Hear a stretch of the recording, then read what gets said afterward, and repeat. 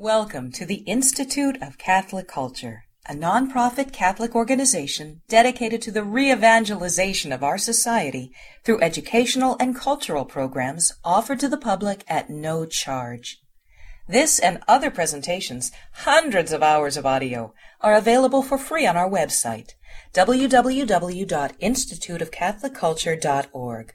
There you can listen to or download educational programs related to all aspects of our divine faith, and you can review our schedule of upcoming events. We hope you can join us in person. Good evening. The Institute for Catholic Culture has a great sense of humor. They have a St. Patrick's Day party with great Irish music, great Irish dancing, and then they invite an Englishman to give a talk on St. Patrick.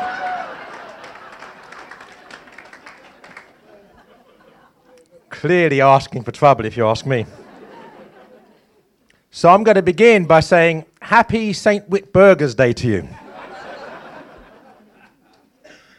Who is she? Well, you're going to find out, actually, because she's going to get about 3 minutes of the talk in a moment. But I would like to give, by way of allaying any sort of latent anxiety you might be suffering from at the moment, today is our son's 17th birthday, Leo Patrick Pierce, and we had our party for him yesterday because I'm going to be here at this party. So 2 parties in a row. I've given up alcohol for Lent. At least I've given up alcohol for Lent when I'm not at home. My wife and children don't see me for 40 days. But I'm going to have a day off from drinking tomorrow, but St. Joseph's Day is another matter on Tuesday. Actually, on Tuesday, on St. Joseph's Day, I will be celebrating my 30th anniversary as a Catholic. So, thank you.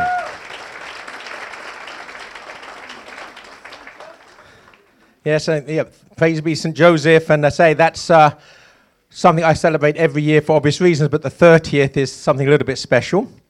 But also today, apart from being my son's 17th birthday, would have been, or still is actually, my mother's birthday, and she would have been 80 were she still here. And her name was Margaret Patricia Pierce.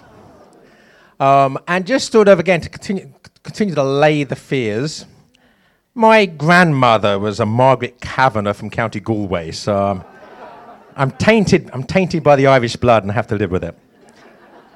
I also married a girl from Southern California whose mother was actually born in County Tyrone in the north of Ireland.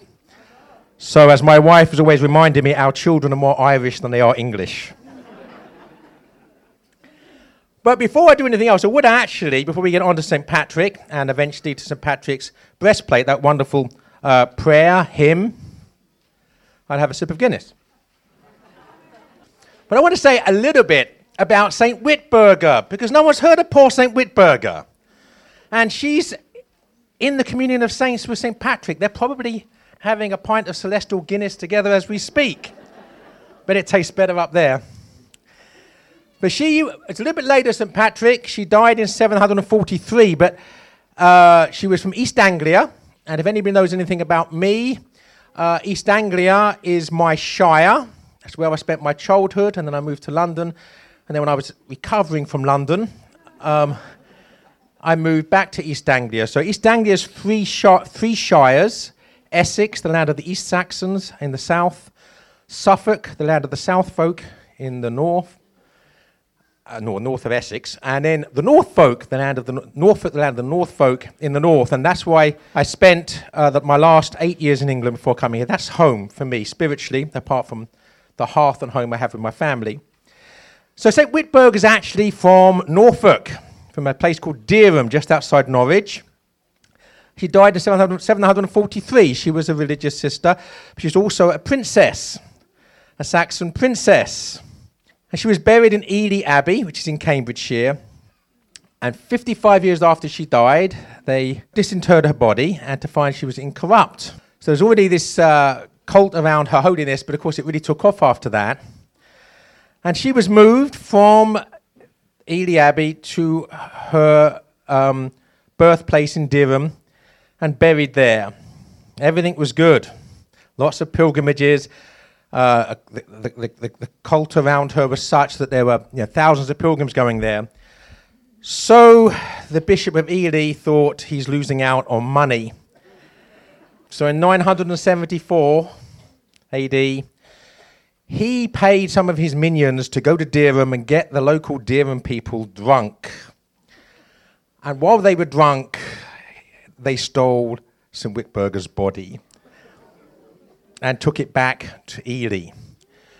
Now, the people of Durham, when they discovered the trick, caught up the Bishop of Ely's men, and there was a battle over the relics. It's not just the Irish who have the gift of the blarney, you understand this?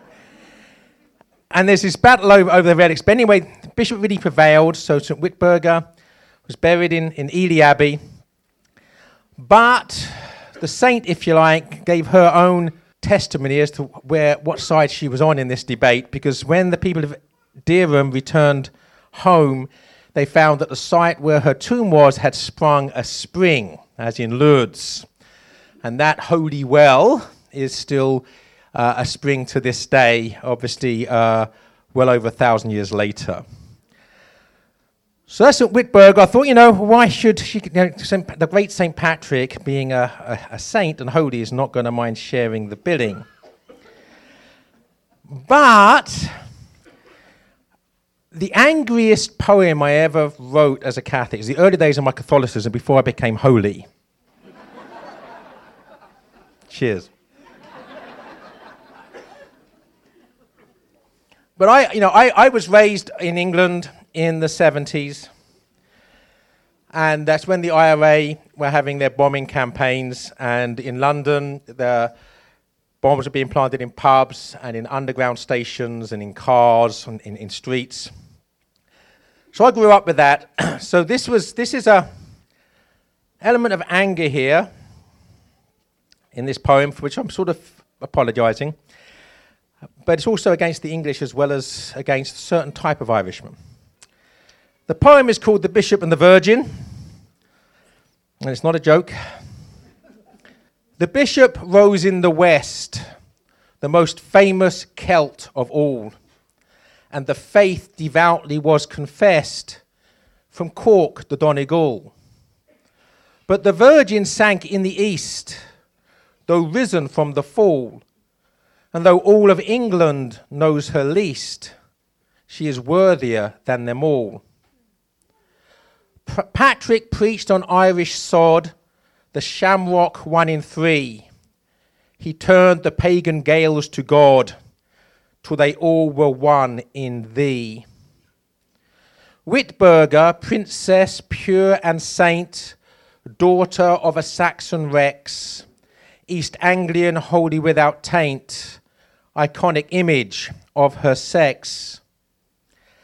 Patrick's Day is celebrated in manners quite obscene by men whose faith is mutilated in 40 shades of green. Witburger's Day is now forgotten, as indeed is she, by England turned rancid and rotten, footloose, fancy, and unfree. As Patrick is remembered by policemen in New York, and policemen are dismembered by rebels from Dundalk, I remember England, merry, good, and free. And March 17th is Witburger's Day to me. Thank you. But it's also very much St. Patrick's Day, as I hope I've already said. Imagine, by the way, my mother, whose mother was Irish, Kavanagh from Galway. When I phoned her up on St. Patrick's Day back in 2002, I said, "Happy birthday, Mum, your grandmother," because her grandson was born. So St. Patrick's very special to us for all sorts of reasons. So I'd say you know about St. Patrick's. I'm not going to say too much about him, right? He's 5th century, so 400 AD. And one thing I would say, you hear about the Irish and the gift of the gab, or the blarney, but there's something healthy about legends. And I'm reminded of the words of Oscar Wilde. Now, Oscar Wilde, someone said to Oscar Wilde, "Is it true, Oscar, that you walked down the Strand with a lily in your hand?" And Wilde responded, "To have done it was nothing, but to make people believe you had done it was everything." So the point is that people naturally, and as they should, tell stories about great men, and including great holy men.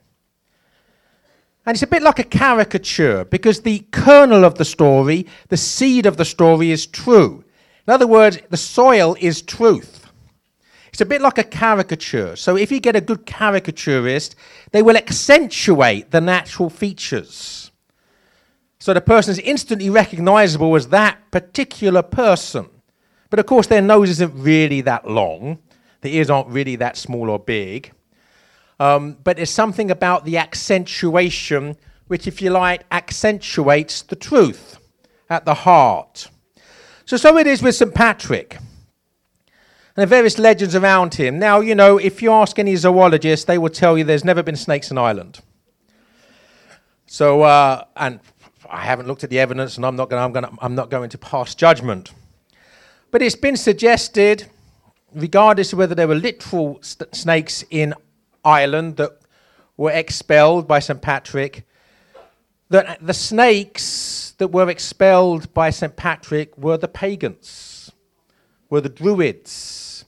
Because when St. Patrick arrived in Ireland, the Druids were still a very powerful force in Ireland.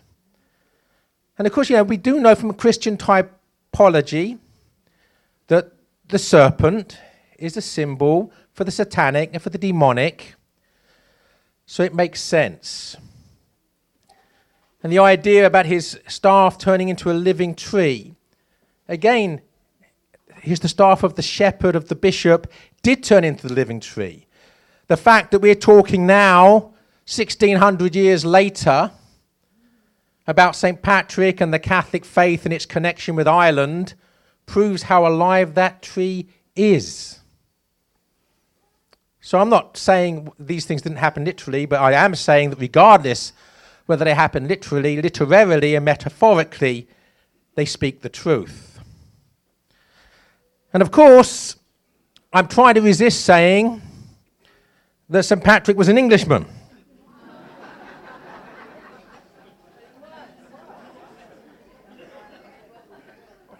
As you had said, that Oscar Wilde also said, "I can resist everything except temptation." Obviously, he couldn't resist that particular temptation. Except, some people said he was. In fact, he wasn't. He wasn't English for a very simple reason. He came from what is now, what at least most scholars think, what is now northeast England, Cumbria, the Lake District, that sort of area on the coast. But England means Angle land, the land of the Angles. And St. Patrick was living before the Angles arrived in England, so there was no Angle land. It was part of the Roman Empire, right at the final days of the Roman Empire. He was a Romano-Celt, Celtic, even though he was born in what is now England. So, you know, it would be rather incorrect to me to say he was an Englishman, because there were no Englishmen. England did not exist when St. Patrick was around. And in order to do I thought I'd do some really heavy research for this talk, so I spent about 5 minutes on Google about St. Patrick's breastplate. I did find some interesting things, actually, which I thought were worth commenting on before we get to the poem, because I do want to get to the poem. That there's a very famous hymn, as I'm sure you know, called "I Bind Unto Myself Today," which is based upon St. Patrick's breastplate. This was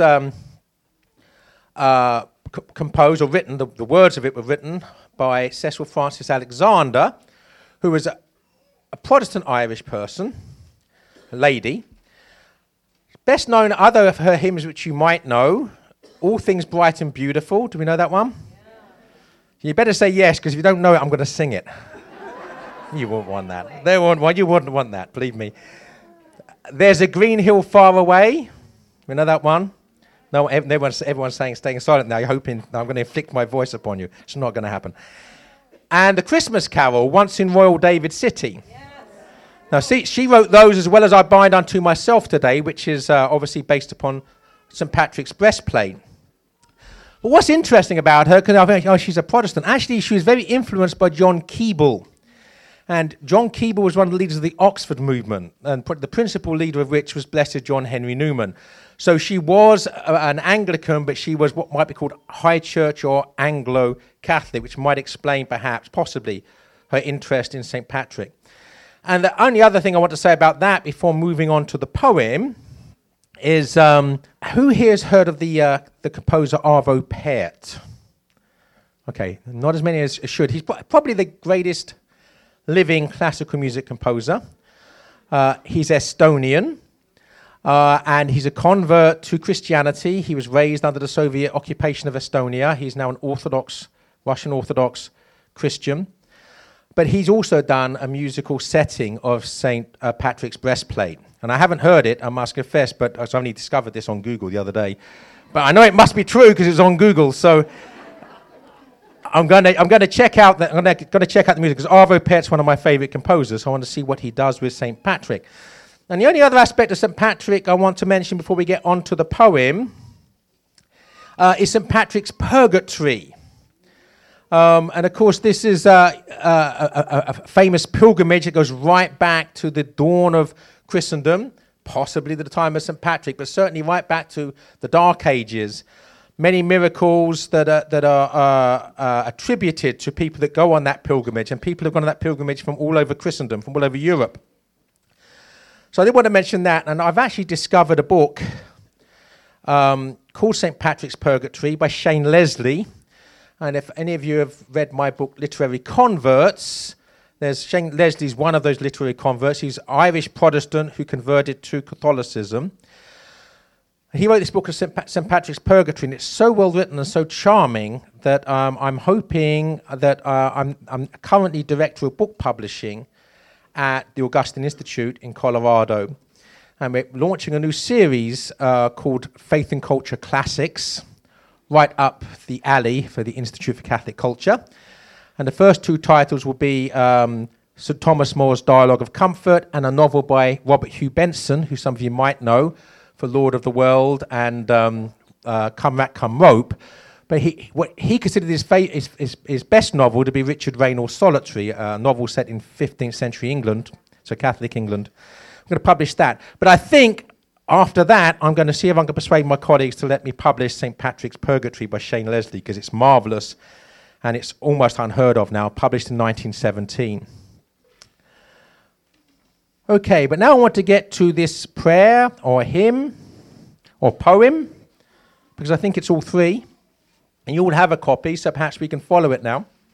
And the fact that something can be called a poem, even when it's in translation, should make us realize how beautiful it must be in the original Gaelic. Because, you know, I'm always quoting T.S. Eliot's line that between the potency and the existence falls the shadow. In other words, between the power of the original, or the power of the idea, and the existence of the thing, a shadow falls. And that's especially true of translation. Gerard Manley Hopkins, by the way, and I'm going to be giving a lecture on Hopkins later in the year for the ICC, is untranslatable. If I ever speak abroad, I'll say, how many people have read Chesterton? Hands will go up. How many people have read Belloc? Hands will come up. Oh, let's do it here. How many people have read Chesterton? How many people have read Belloc? How many people have read C.S. Lewis? That's the winner, I think. How many people have read J.R.R. Tolkien? Yeah, close. I'm going to do the same thing in Chile or Spain or Italy. And then I ask, how many people have read Gerard Manley Hopkins? How many people have read Gerard Manley Hopkins? Okay, quite a few here. Even in a very learned company, in those countries, very few, and those that put their hand up are probably actually English language, first language, just happen to be living there. Because Hopkins is so rich, he's untranslatable. So the fact that this is so beautiful as a translation makes us imagine how beautiful it must be in the original. I don't speak Gaelic, but it's almost worth learning Gaelic so we can visit texts like this in the original language. So let's go through it. I arise today. Now, that makes us think, and of course it's repeated, right? It's a refrain. That he's a man. He's going to get out of bed. He's going to take on the devil, which would make him a heretic. Because Pelagius, who was around not much later than this, taught that you can get to heaven through the power of your own will, through the triumph of your own will. You just listen to what Jesus says and do it, and that's all you need to do. Which means, of course, you don't need the sacraments. You don't need grace. You don't need the church. You just listen to the word. Jesus says do something. You use the power of your will to do it, and you get to heaven. It's a heresy. Well, St. Patrick is not a heretic. I arise today through a mighty strength. And that mighty strength is not St. Patrick's mighty strength. It's the invocation of the Trinity. So he rises in mighty strength because he invokes the mighty strength of Almighty God in the Trinity. He does it through belief in the threeness and through confession of the oneness of the Creator of creation. So the Trinity here is being depicted as the Creator of creation, the Creator of everything else. Of course, only a fool would attempt to arise today without invoking that strength. And the other thing about this poem is it's hierarchical. It begins at the top and, if you like, descends. So it begins with the Trinity. Now we get to Christ. Now, of course, Christ is the second person of the Trinity, so he's not descending in terms of the level of divinity here. But, of course, the Trinity predates the incarnation, okay? So I arise today through the strength of Christ's birth with his baptism, through the strength of his crucifixion with his burial, through the strength of his resurrection with his ascension, through the strength of his descent for the judgment of doom. Here we have salvation history in 4 lines. St. Patrick is arising today through the power of salvation history, which is rooted to the incarnation. And notice, by the way, it's not and, it's with. Through the strength of Christ's birth with his baptism. Through the strength of his crucifixion with his burial. Through the strength of his resurrection with his ascension. These things go hand in hand. They're not to be separated. There is no resurrection without the crucifixion. And then it finishes through the strength of his descent for the judgment of doom. And this is not Christ's descent into hell following his crucifixion, because this is obviously being given to us in terms of chronology, okay? The life of Christ from his birth to the second coming. Through the strength of his descent for the judgment of doom.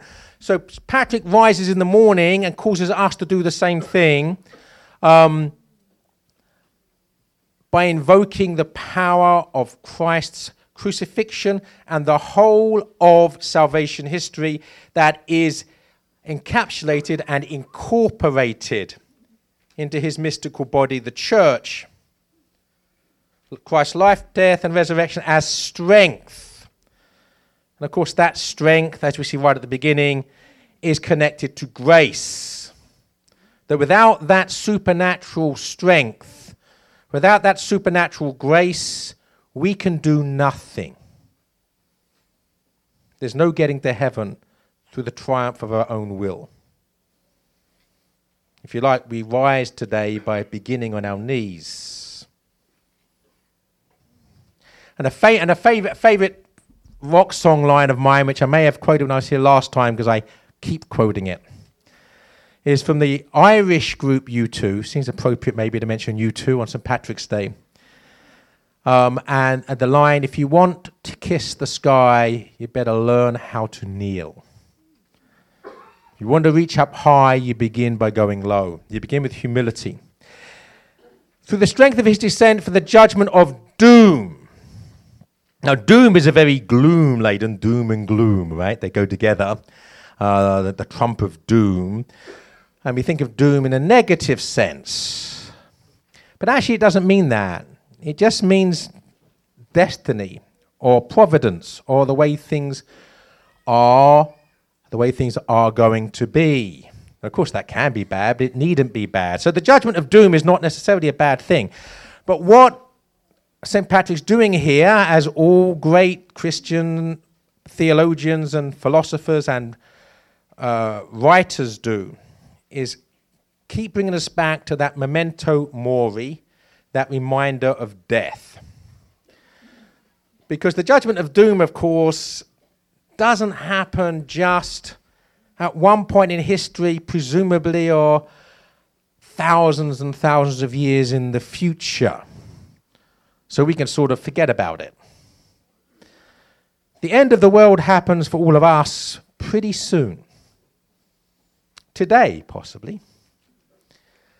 But 70 years and 10 is the allotted time of man. Now, we've extended that a bit now, so let's call it 80 years. What's 10 years between here and eternity? The point is, we're all going to die, and we're all going to die once. It's a great egalitarianism, very equal.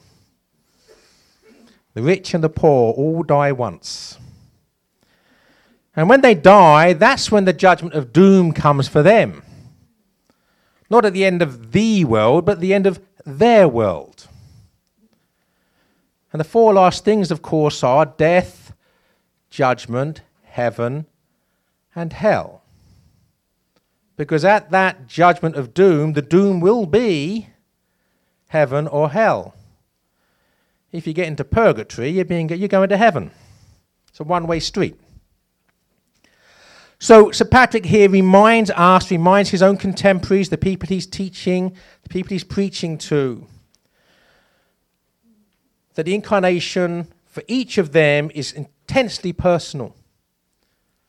It's through the strength of Christ's life, death, and resurrection, and his ascension into death, that they can actually get the right judgment at doom. Without it, they can't. So then we're coming down the hierarchies. We've now moved from the divine, from the Holy Trinity and the incarnation, to I arise today through the strength of the love of cherubim. Again, what is he also being risen up by? Not just the grace of God, but by the communion of saints, by the prayers of angels. The strength of their love, which causes them to pray for him. In the obedience of angels. In the service of angels. And again, from a Christian perspective, love, the strength of love is always in service. We are meant to be servants of the servants of God. In the hope of the resurrection to meet with reward, in the prayers of patriarchs. So we've now moved from the angelic host to the human aspect of the communion of saints.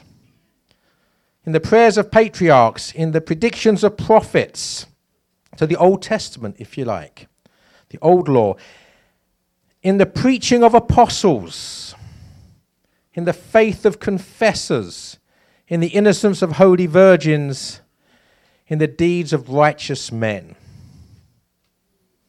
So here we see the invocation that he rises with the strength that he receives from the communion of saints.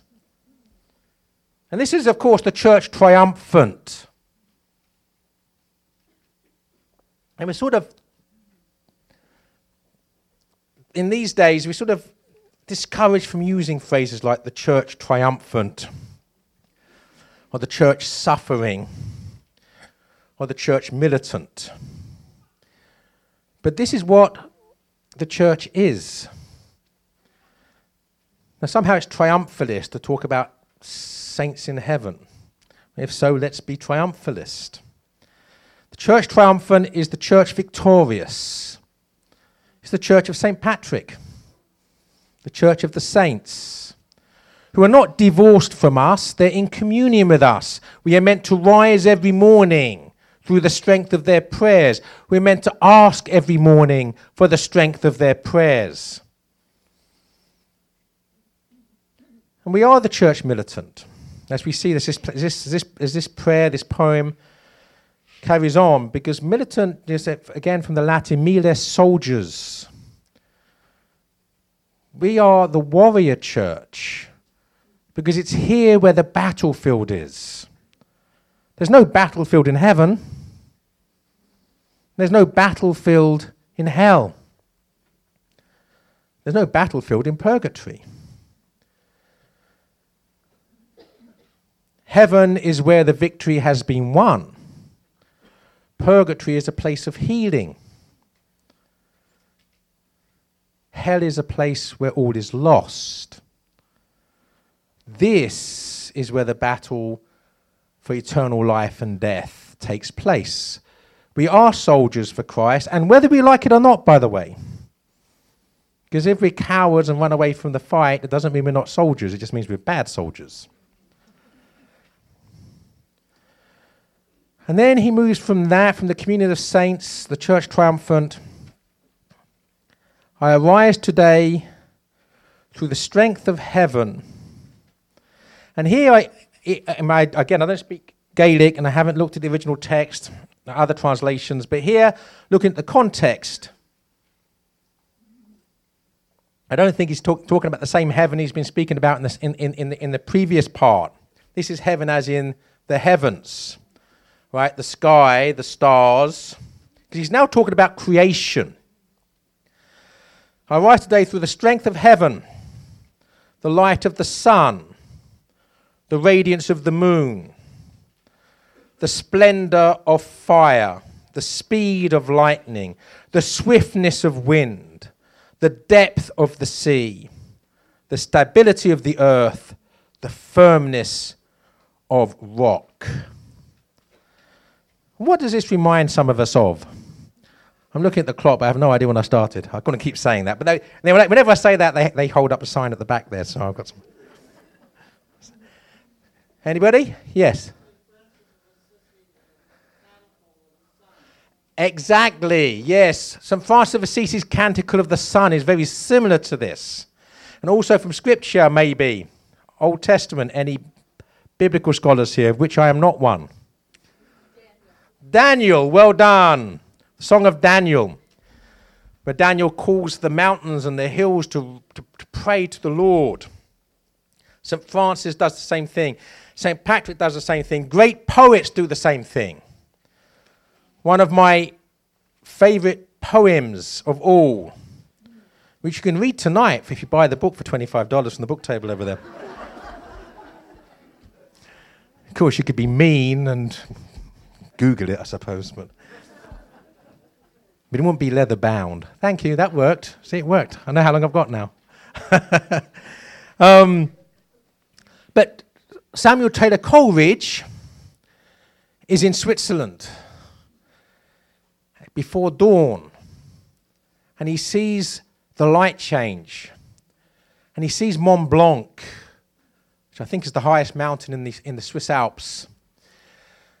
And he sees it change colour as the sun rises and the light spreads across the sky. And he sees the mountain, he sees the trees, he sees the sky, he sees the sun, all as unified as a choir of praise to God. He says they are crying the word God. And again, this is profoundly, and Gerard Manley Hopkins, who I've mentioned several times already, he says in one of his poems, God's Grandeur, the world is charged with the grandeur of God. It will shine out like shook foil. In other words, we are meant to see the beauty of creation and see it as a work of art and be moved by that work of art to lift ourselves in praise to God. And the lifting up of the mind and the heart to God is a definition of prayer. Well, sunrises and sunsets and the leaves of trees washed in sunlight are meant to raise up our hearts and minds to God.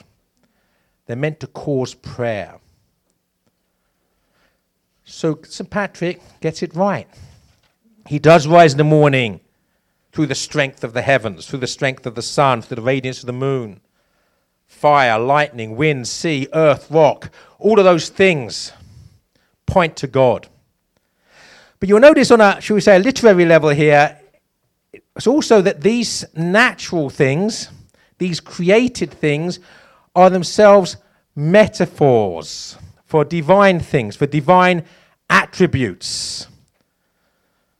So there's the strength of heaven, the light of the sun, the radiance of the moon, splendor of fire, speed, swiftness, depth, stability, firmness. So St. Patrick's also giving us, if you like, creation as a metaphor for God. Not just something that points towards God because it's God's creation, but something that shines forth, in some sense, the attributes of who God is. So let's move on. I arise today through God's strength to pilot me. So he's rising today through God's strength, not his, to pilot him, God's might to uphold me, to sustain him, God's wisdom to guide me. And look at these lines. God's eye to look before me. Now, he's not actually saying, I want to see with God's eyes. He's actually saying, I want God to see through my eyes.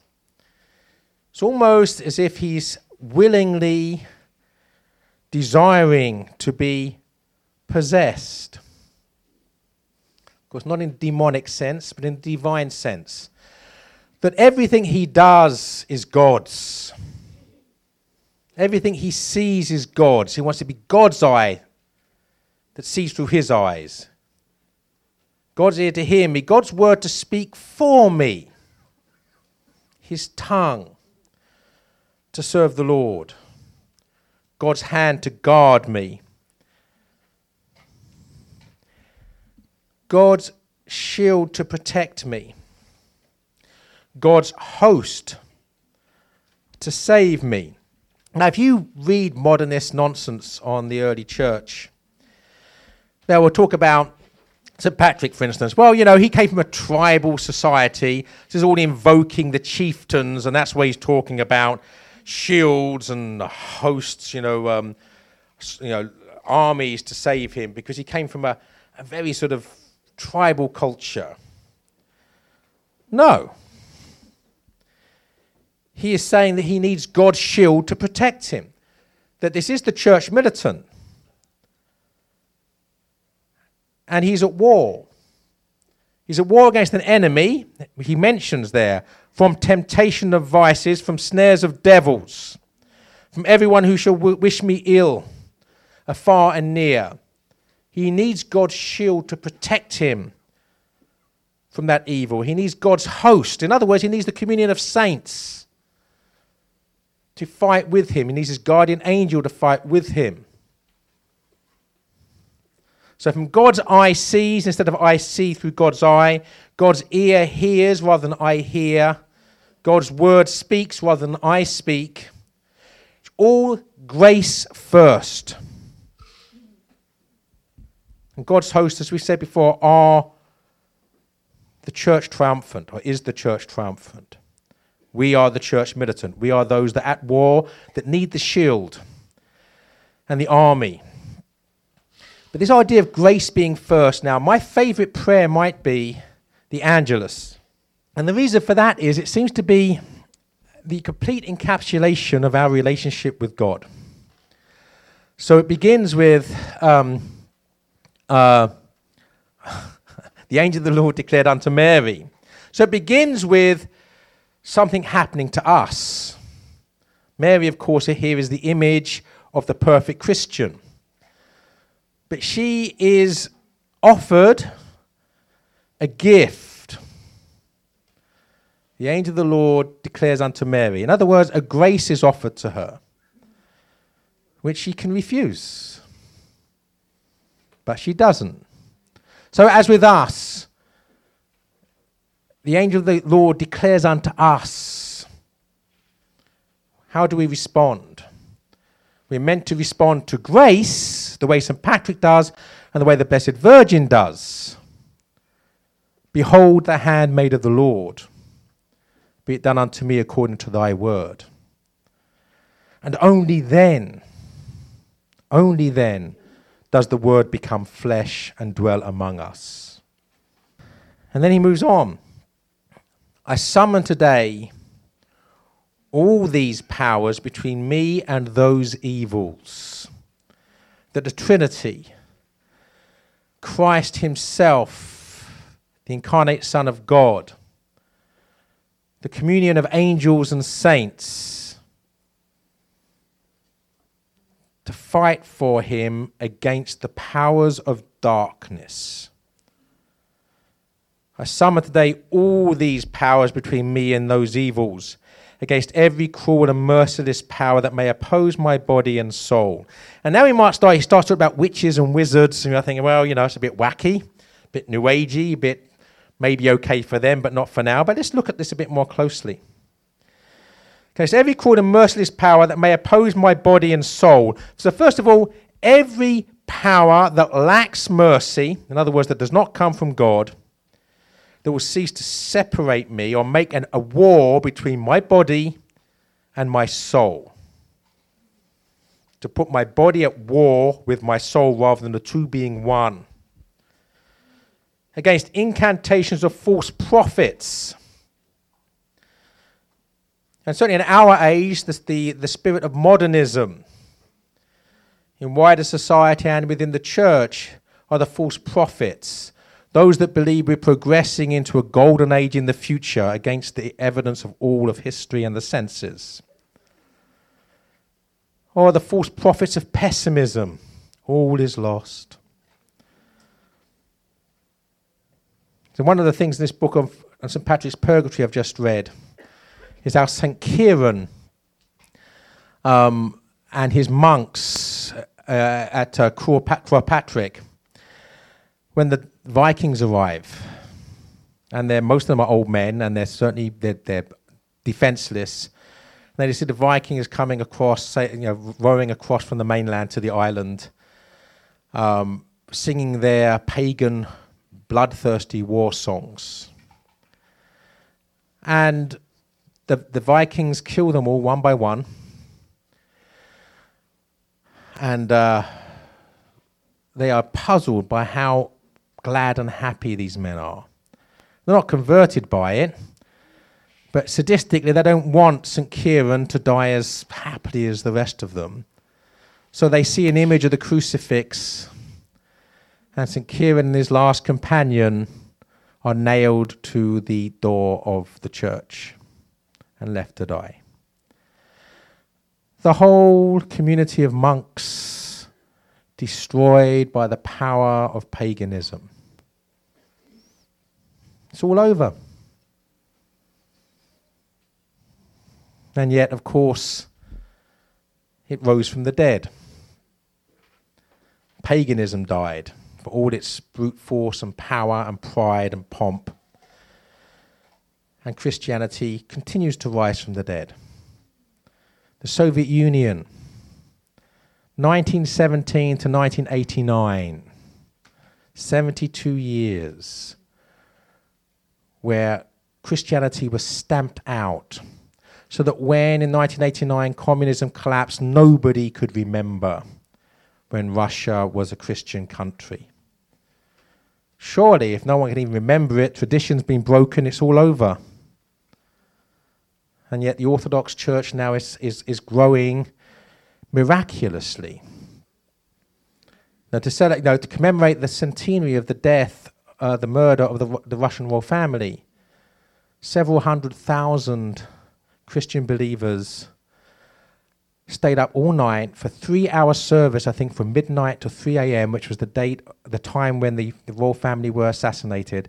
And after that 3-hour service, they walked, I think something like 12 miles to the actual place of the execution, where another service was held. Several 100,000 people led by the patriarchs, by the archbishops. Now surely, everybody would tell you, it's dead now. But as Chesterton said, that Christianity worships a God that knew his way out of the grave. Against black laws of pagandom, against false laws of heretics, against craft of idolatry. Mentioned the heresy of modernism. Pagandom, in a rather pathetic sense, is making a comeback with the so-called New Age. Although I think that the original pagans are probably turning in their grave, but that's another matter. The craft of idolatry, American Idol. The cult of celebrity, where people are famous because, well, they're famous. And the worship of gadgets. Most of us spend much more time with our gadgets than we do with our God. The craft of idolatry. Against spells of witches and smiths and wizards. Again, surely that's nothing to do with us. There's a wonderful poem by G.K. Chesterton about his wife, who was a practicing Anglican at this time. They both became Catholics later. And when his wife's brother committed suicide, she was so distressed and distraught, she consulted spiritualists. And there was at one point, he saw his wife gazing into a crystal ball. And Chesterton wrote a poem called The Crystal, which is one of his most powerful poems. Saying, what have you, child of God, to do with this demonic demi-world? So they're still around. They might not call themselves wizards or witches, or some of them do these days. Against every knowledge that corrupts man's body and soul. Again, St. Thomas Aquinas told the difference between scientia, which is good knowledge, and curiositas, which is knowing things that would be better if we didn't know. The knowledge of certain evils. Knowledge that corrupts man's body and soul. Christ, shield me today against poison, against burning, against drowning, against wounding, so that they may come to me, that there may come to me an abundance of reward. So he finishes with protect me from physical harm. And again, the hierarchy continues, right? He begins with spiritual harm, with the demonic. And lower down is also protect me from physical harm. And then we get this wonderful prayer at the end, which, quite frankly, rather than comment upon, because I think all comment on this would be superfluous, this is where he states at the end, basically, that Christ himself is the breastplate. St. Patrick's breastplate is Jesus Christ. And I would like to finish, if I may, not by commenting upon this, but by reading the last lines of the breastplate of St. Patrick as a prayer to conclude. So, in the name of the Father, and of the Son, and of the Holy Spirit. Christ with me, Christ before me, Christ behind me, Christ in me, Christ beneath me, Christ above me, Christ on my right, Christ on my left, Christ when I lie down, Christ when I sit down, Christ when I arise, Christ in the heart of every man who thinks of me, Christ in the mouth of everyone who speaks of me, Christ in every eye that sees me, Christ in every ear that hears me, In the name of the Father, and the Son, and the Holy Ghost. Amen. St. Patrick. St. Whitburger. Thank you.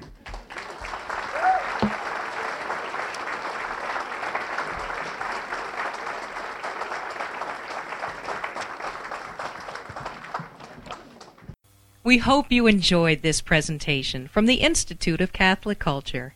If you'd like to learn more about the mission of the Institute and how you may become a part of this important work, please visit our website at www.instituteofcatholicculture.org or call us at 540-635-7155. And may the glory of Christ Church be ever more manifest upon the earth. St. John the Evangelist, pray for us.